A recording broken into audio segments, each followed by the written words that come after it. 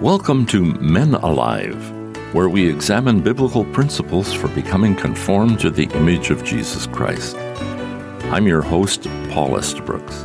Our teacher is my longtime friend, Dr. Jim Cunningham, a consultant in adult education and director of Go Teach Global. Dr. Jim.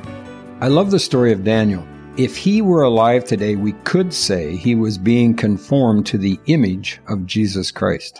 The prophet Ezekiel reports that God was planning to punish the people for their disobedience. Ezekiel says, "The word of the Lord came to me, saying, Son of man, when a land sins against me by persistent unfaithfulness, I will stretch out my hand against it. I will cut off its supply of bread, send famine on it, and cut off man and beast from it." Then he adds, "Even if these three men, Noah, Daniel, and Job, were in it, they would deliver only themselves by their righteousness, says the Lord God." Daniel was one of the three men God considered to be righteous, the kind of man who chooses to live in obedience to God's word. In the first chapter of the book of Daniel, we are told this young man, likely only 16 or 17 years old, was taken as a prisoner to Babylon.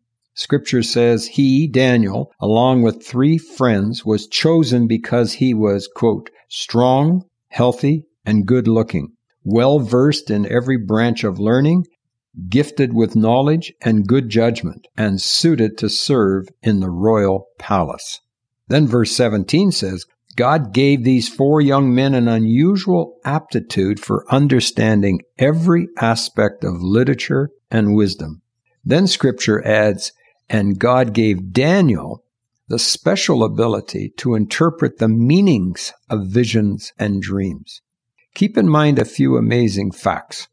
Daniel had no internet. Daniel had no iPhones, computers, Google search engines, nothing. He did not even have electricity. The fascinating truth is that the entire Scriptures, from Genesis in the Old Testament to Revelation in the New Testament, was lived and recorded before electricity was even discovered.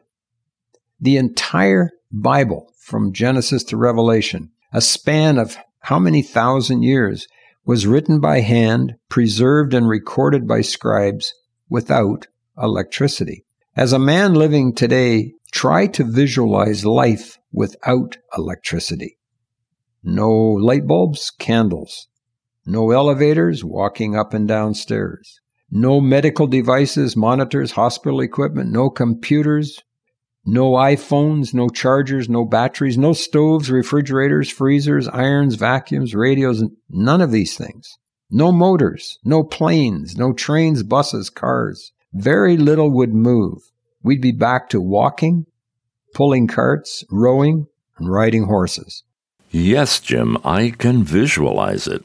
I remember that summer camp where we taught our Standing Strong Through the Storm seminar with the Russian translators in Central Asia, where they had no electricity. We went to bed when it was dark, and we got up with the roosters when it was light. But that was only for a few days. One friend told me, if the Lord does not return soon and the power goes out, all of us, from Africa to America, will be entering the new dark age. No pun intended. Daniel chapter 1 verse 5 says, Daniel was found to have insight, understanding, and wisdom filled with divine knowledge and understanding.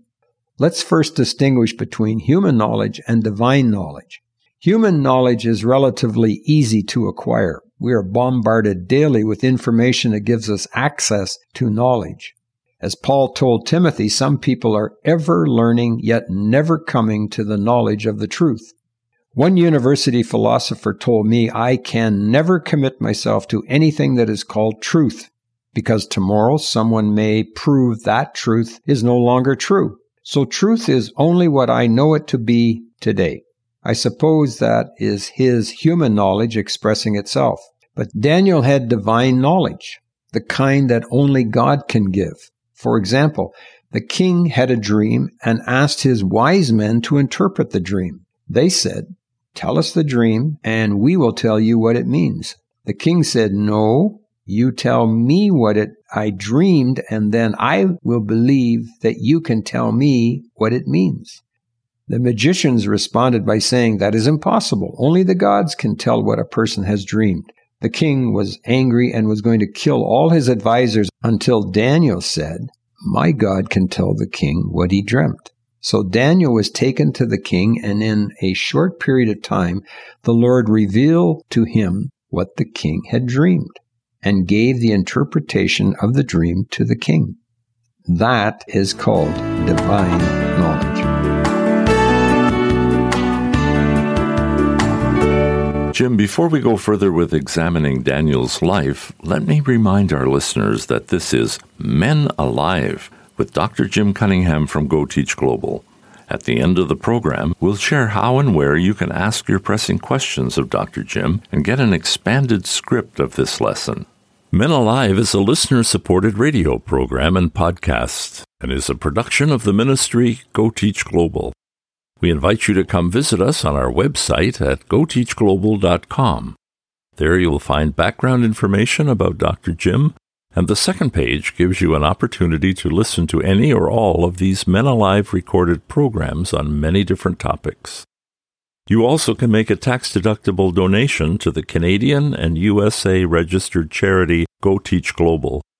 This will help Dr. Jim and me to respond to the many requests we receive to teach our seminars in low-income areas of the world where opportunities to learn are sometimes limited. Jim and I have also written a book titled Standing Strong Through the Storm. It's in its third edition and has been translated into more than 48 languages. You'll find some videos of Standing Strong teaching on the Go Teach Global website, as well as YouTube links to 12 webinar videos recently offered on the topics from the text. You can help us make a difference.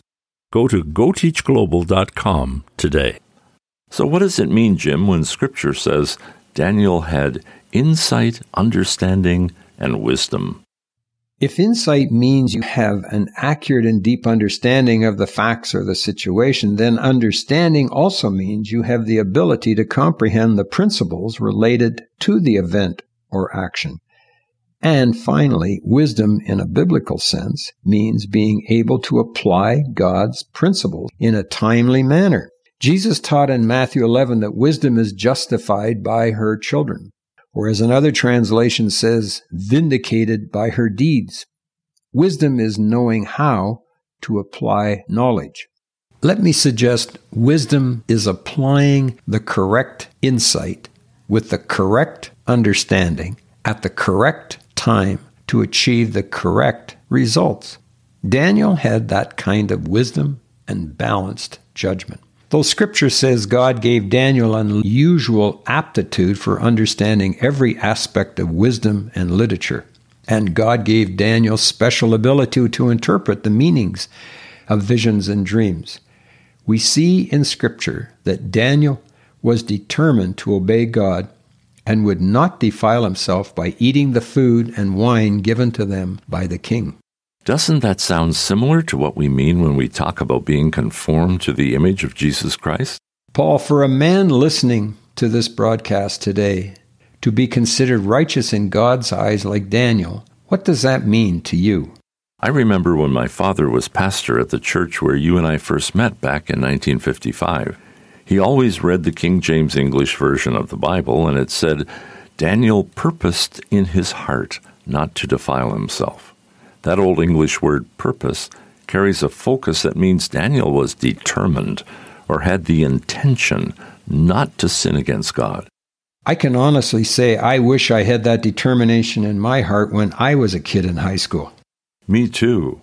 As a couple of older men, we can look back and see that it starts with how we think in our mind, moves to our attitude in our heart, and then gets applied in our actions or our habits. That sounds like the old head, heart, hands analogy I've heard you teach. It's based on Acts 2:37. After Peter had finished preaching about Jesus, Scripture says, now when they heard this, they were cut to the heart and said to Peter and the rest of the apostles, men and brethren, what shall we do? Righteousness begins with hearing or reading a truth in our head that convicts and cuts to our heart so that we ask, what shall we do? Our hands. I think that is what happened in Daniel's life from a very early age. But Jim, what about those older men listening today who are past their teen years and have never yet made that decision to accept Jesus Christ as their Redeemer, obey His teachings, and act like a disciple of Jesus Christ? How does the life of Daniel apply to them? Never too late. The Bible says now is the day of salvation. The thief on the cross beside Jesus understood with his head, this is the promised Messiah, the King of the Jews, dying for me as the perfect Passover Lamb of God, and he believed in his heart, and then literally with outstretched arms and hands said, Lord, remember me when you come into your kingdom. And what did Jesus say? I assure you, this day you will be with me in paradise. I think Daniel had that same worldview. He believed God is sovereign and in control. Even as a 16-year-old away from home, away from parents, on his own, he was determined to follow God's laws, not eat meat that had been offered to idols or unclean according to Levitical law. This is the Daniel the Bible says was righteous. Words change in meaning, Jim, and in our world where people are not familiar with words used in Scripture, the word righteous has almost changed to imply someone who is proud or self-righteous. I'm not certain all listening would know what it means, like Daniel, to be righteous. Agreed. To be righteous includes many virtues. Jesus taught that unless our righteousness exceeded that of the Pharisees, we could not be saved. So being righteous is related to our behavior. Perhaps one of the best descriptions of how to be conformed to the image of Jesus Christ is found in Philippians 4:8.